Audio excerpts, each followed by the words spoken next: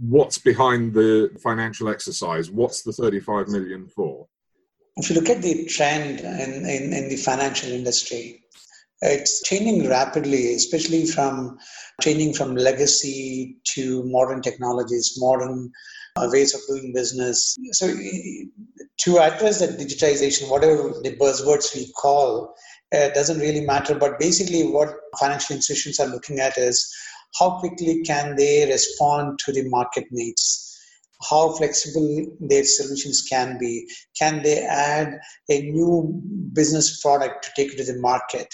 What are those things that they can do? And given that the scenario is developing so fast, and especially if you come into the payments world, the trend is much faster because even this enhanced because of the COVID situation, it just proven that we need to move much faster now with the digitization of payments. So everything is coming together. Again, the traditional banks, whether small or big, they have to move very quickly to compete with the challenger banks, or they have to move very quickly to compete with non-banking vendors who are coming into the place, like Google Pays and Apple Pays of the world. And then smaller fintechs of the companies which are coming out with innovative solutions. So all those things are coming, and it's presenting a huge opportunity for us. Since we started in 2001, our goal always has been, how do we simplify things for our customers? And so that simplification is our DNA, and making it much more user-friendly interfaces and flexibility to come out with new products so that their businesses can take new products to the market much faster and reduce the cost. And bringing all those together, we need to invest a lot more into R&D. We need to invest a lot more into market penetration to get a better market share and improve the whole business operations for us. So the 35 million which we are taking will go into those aspects. And this is an equity financing round, not a loan. It's an investment into the business. You're absolutely right. It's an equity financing round.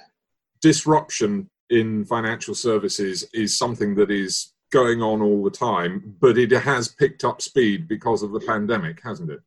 It did. I would say for the last 2-3 years it has been going on, but this has enhanced that, the thinking. And as we go forward, I think all the C-level executives will be looking at how do we reduce the cost, how do we respond to our customer base much faster, sooner, and contactless. Basically, especially in the US, there are still check processing quite a bit in terms of payments.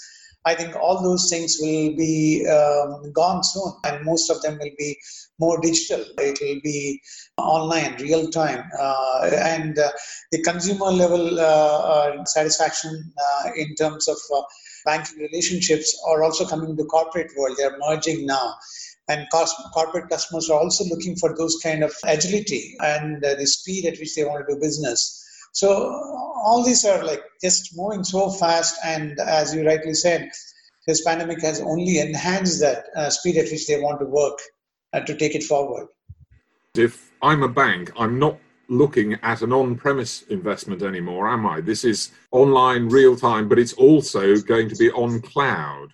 So that's a very good point, actually. So what we are observing is, right from the simple user experience I was talking about earlier, and they would like to move to 24/7 running fault-tolerant systems, highly resilient systems, and architectures which can help them auto-upgrade and cloud native, and to take advantage of all the cloud, next-generation cloud technologies, which will be only use as much as you want and when you want it, and basically auto-scaling and active, so that you will have zero downtime for payments and things like that. So for bigger, smaller banks, every one of them, or financial institutions, this moving on to cloud is going to be very important, because first of all, the cost is going to be lower. In a 5-year period, the total return on investment, and that will be much better for them. And on top of it, the flexibility, the as I was mentioning about the fault tolerance, resilience, all that can be gained through this cloud technology. So we are seeing a huge shift towards that, whether it is used as a service, payments as a service, or whether they deploy it on a cloud. It doesn't really matter, but everybody's moving to cloud. But we are feeling that there will be a huge benefit for small and medium-sized banks to take this as a service and then from the cloud.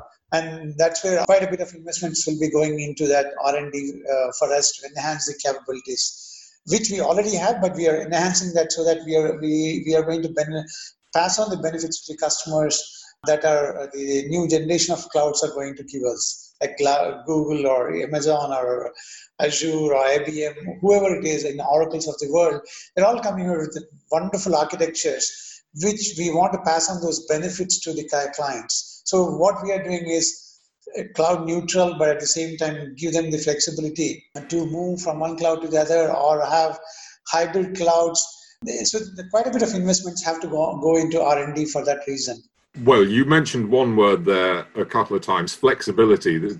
It's also a matter of scalability and of cost, because the one thing that is happening in the payments arena is pressure on margins. Obviously, yeah, the lower the cost of operations, the better it is for them. And today, what happens with the legacy systems in place, adding any new business service or business product to their clients, banks or financial institutions are really spending a huge amount of time and resources and cost to take the products to the market, and ultimately resulting in high cost of servicing the clients. That means a lot of pressure on the margins, and if they don't improve upon those, then it's not going to help them anymore. So that's one of the reasons why this cloud deployments and payments as a service would help them out to reduce the cost quite a bit, because they're using a common infrastructure. They are using a service which almost on demand, which will be a lot more cheaper than dedicated data centers, dedicated personnel, dedicated IT staffs and things like that. So it's going to change quite a bit in the next few years. Payments in terms of volumes are growing, but the competition is also growing. There are far more players in the payment space than there used to be, so banks are facing pressure on that basis. One thing we haven't talked about so far is security, because this surely, if we're going to move to a cloud solution, we're going to move to an on-demand solution, there has to be security in its DNA. It's got to be a secure system.